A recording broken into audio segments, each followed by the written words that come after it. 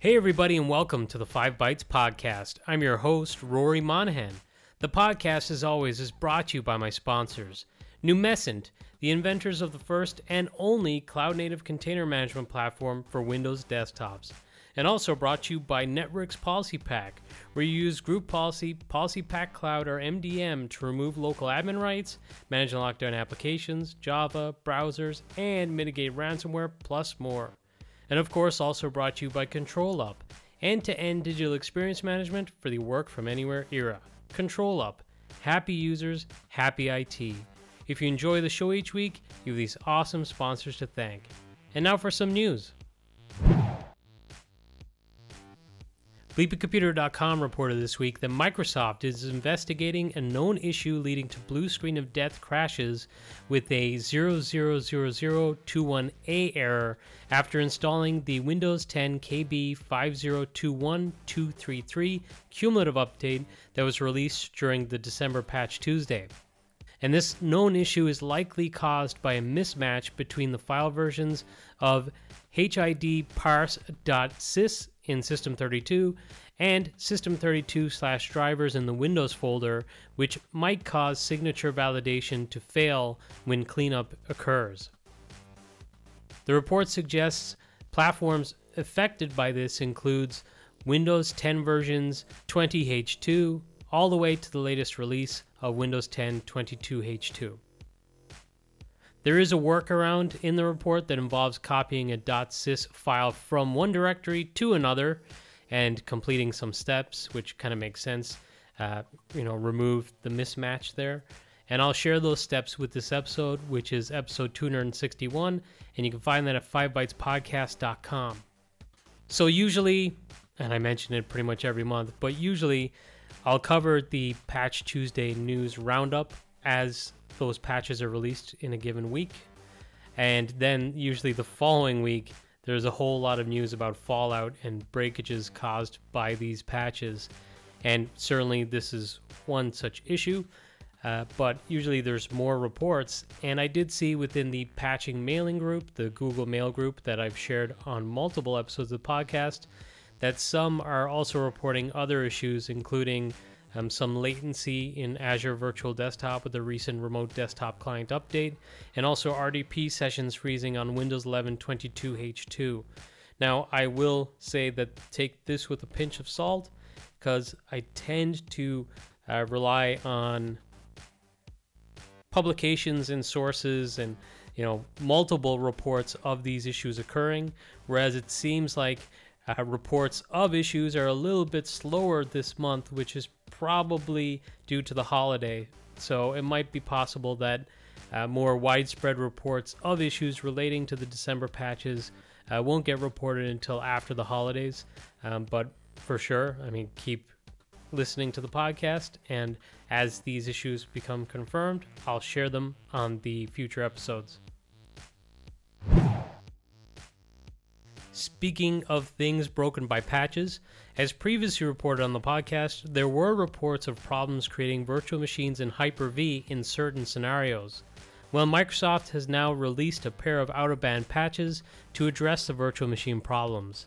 These are KB 5022553 and KB 5022554, and they've been issued as emergency fixes for affected systems. So as usual with out-of-band patches, these aren't going to be available directly through Windows updates. You're going to have to go to the catalog to grab these. So if you're affected, certainly look at these fixes in these KBs. Microsoft have shared that on January 1st of next year, which is in just a couple of weeks, they will begin a phased rollout of an EU data boundary solution for public sector and commercial customers in the European Union and the European Free Trade Association. Microsoft will offer customers the ability to store and process their customer data within the EU data boundary for Microsoft 365, Azure, Power Platform, and Dynamics 365 services. This will greatly reduce data flows out of Europe and building on their what they call industry-leading data residency solutions. And they say that in coming phases of the data boundary, they will expand the EU data boundary solution to include the storage and processing of additional categories of personal data, including data provided when receiving technical support. Microsoft will publish more details in documentation, and these will initially be published in English, but will also then be made available in additional languages in future. So obviously, it's qualified that it's going to reduce data flows out of Europe, but not completely eliminate data flowing out of Europe, which is obvious because not all services are currently included in this, but hopefully more and more services will be added, and then everything will be within that EU data boundary for those EU customers. Microsoft have released FSLogix version 2210, which is also 2.9.8361.52326 for those hardcores who know those longer versions.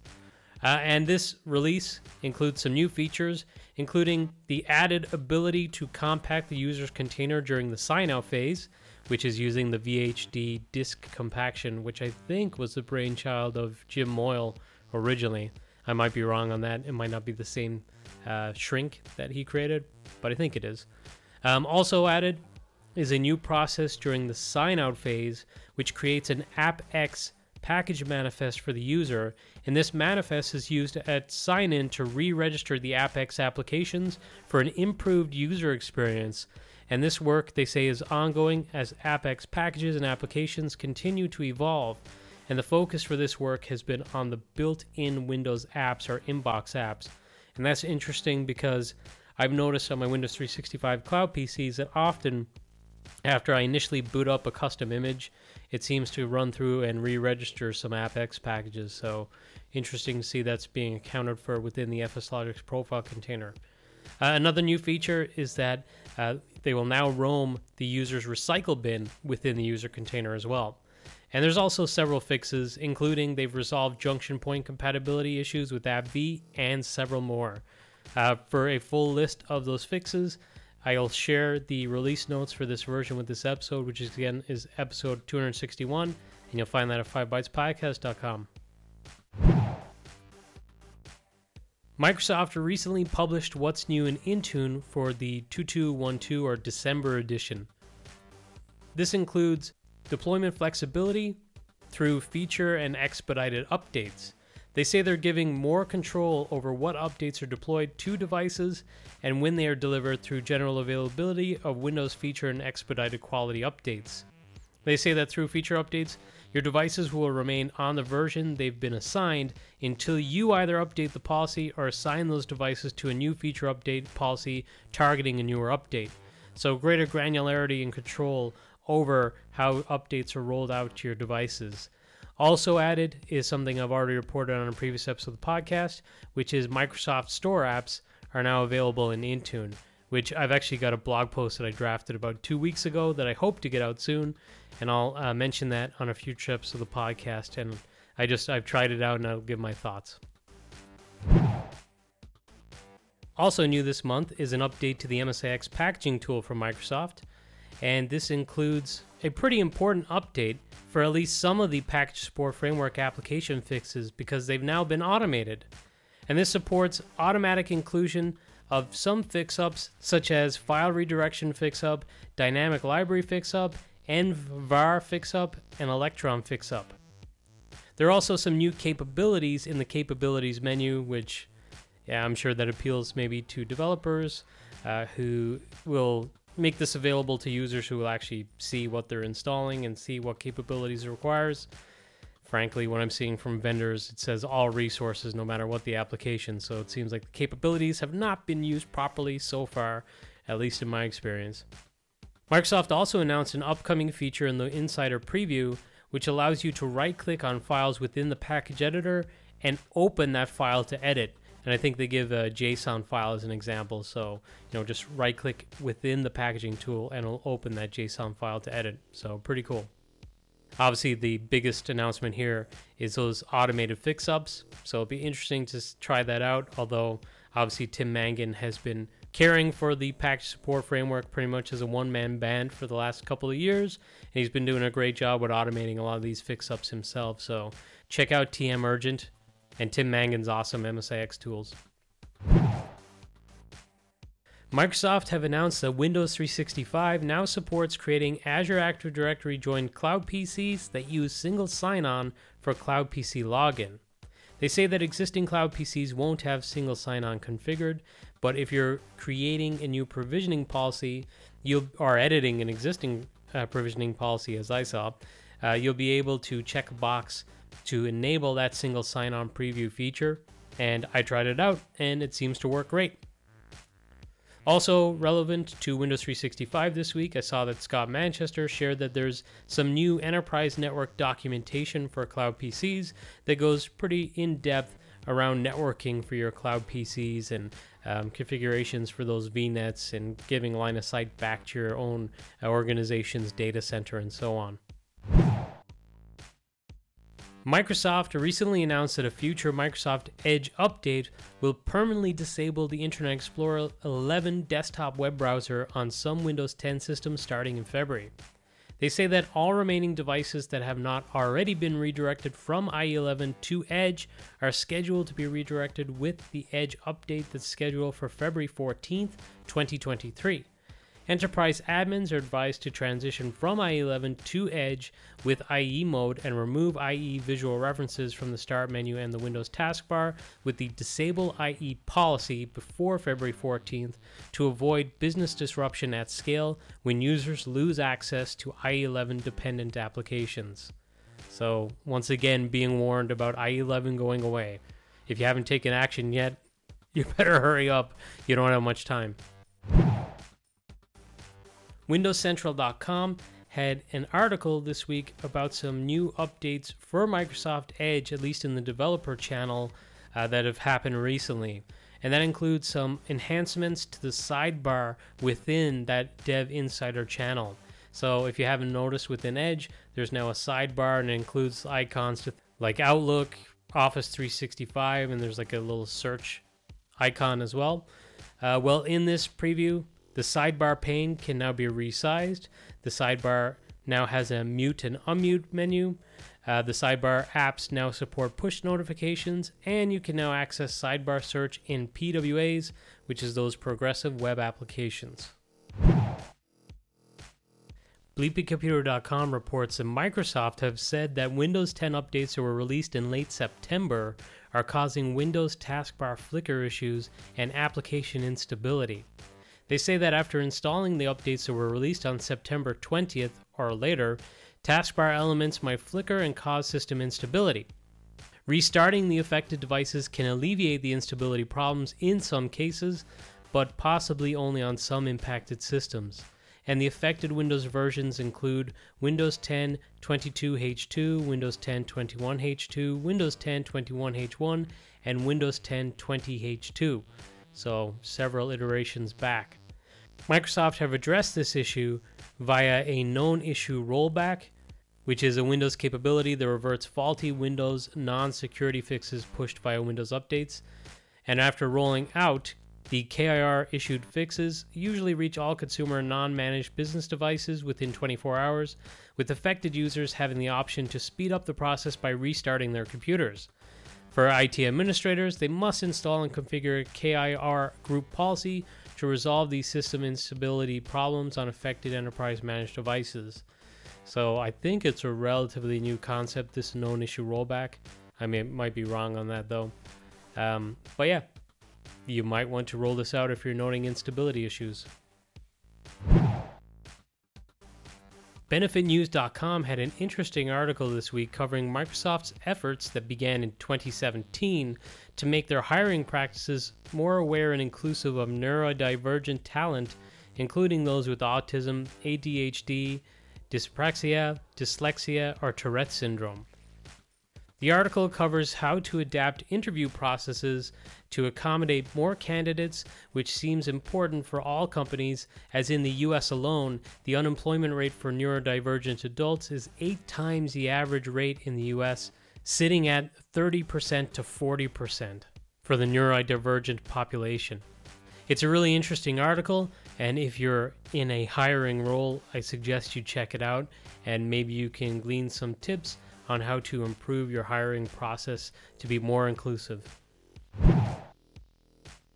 My buddy Tom Fenton at ControlUp wrote an article covering the all-new ControlUp Enhanced Devices dashboard, which details some of the nice features for the devices dashboard in Edge DX, with some really nice looking graphics enhancements, enhanced filter capabilities, and extremely useful grouping and tagging capabilities for devices to allow you to group these logically for your organization based off of commonality, such as maybe IP address range, location, or so forth. So if you're checking out Edge DX or you're already using Edge DX, definitely check out this article by Tom.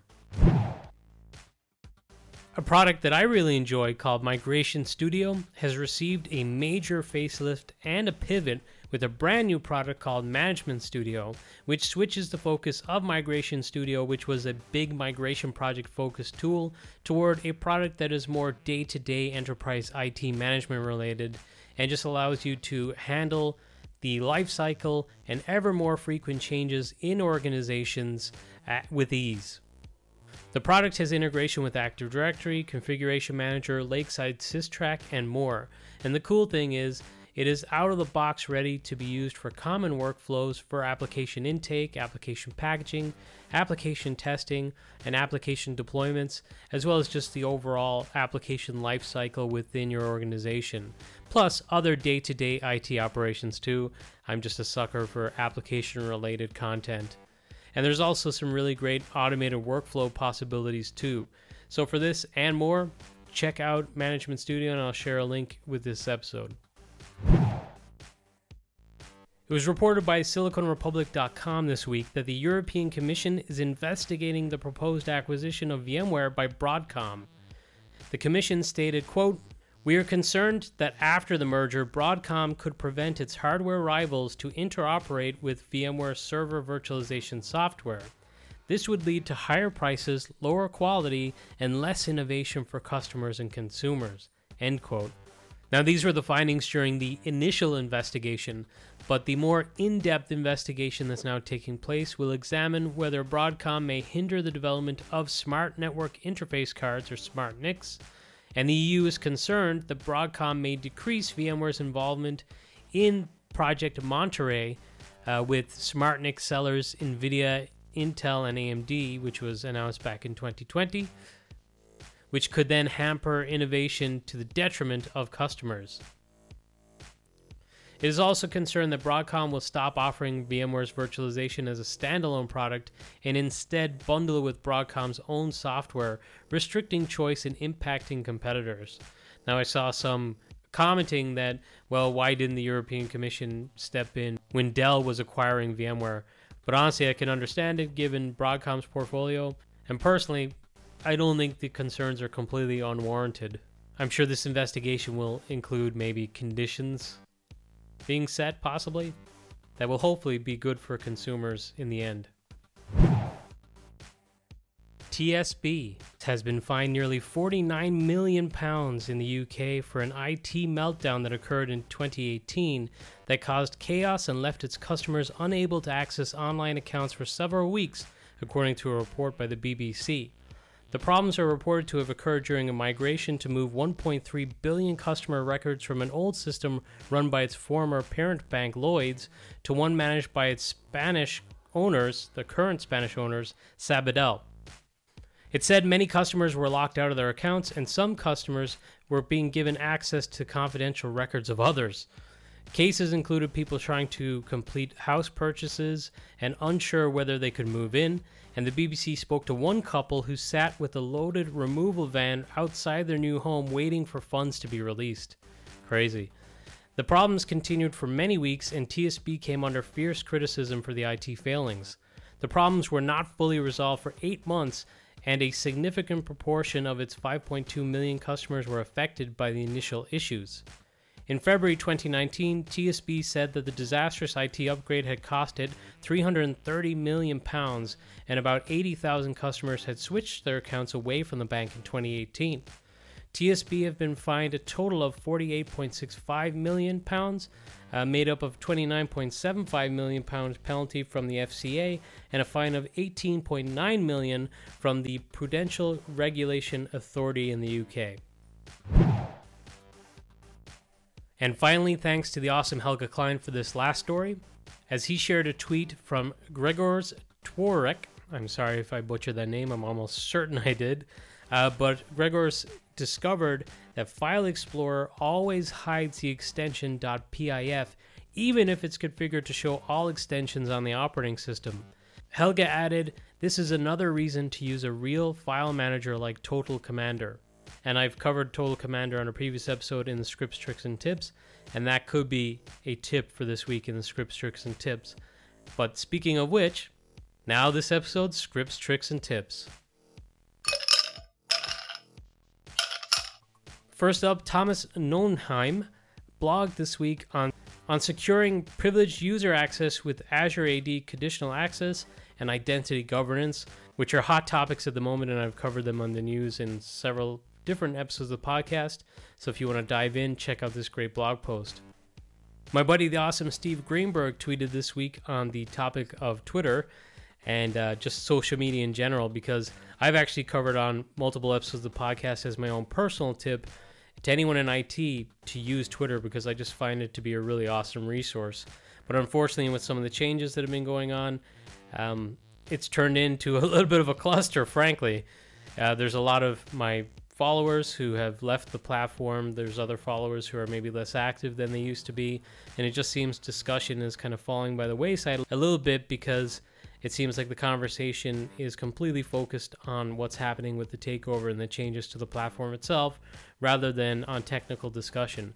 But Steve suggested that using LinkedIn is really awesome, and he's noticed that a lot of people have moved their technical conversations from Twitter to LinkedIn. Now, I have a kind of love-hate relationship with LinkedIn. I think there's some really great benefits of it, obviously for applying for jobs and stuff like that.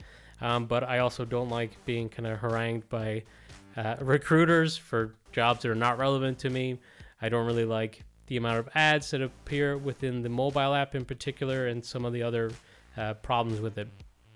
Finally, I'd like to promote my own local club, Galway United, who are looking for sponsors for players. Now, I've been sponsoring a player for the last 2 seasons, and I find it really great. You're able to just keep tabs and kind of keep track of that player throughout the season. If you're going to matches, you'll see that your company's logo is listed in the match program beside that player. On social media, when something happens occurring that player, the Galway United official social media channels will share a picture of that player with your company logo. So it's pretty good exposure, and it's just kind of fun, relatively cheap social media content for your organization too. So if you're interested in sponsoring a player for Galway United and getting some of these benefits that come with that, including a game-worn jersey at the end of the season, reach out to me and I'd be happy to put you in contact with the club's commercial manager. Well, that's it for this episode. I don't think I'll have another episode before the holidays, or before Christmas at least. I probably will before New Year's. My festive tech calendar session is occurring on Christmas Eve at 10 a.m. GMT time. It will be on YouTube Live. If you go to festivetechcalendar.com, you can check that out. It is Christmas Eve, so I don't think many people will check it out live, but I'll be sure to share it in the Scripts, Tricks, and Tips of next week's episode too. That's it for me. Happy holidays, everyone, and I'll catch you next week.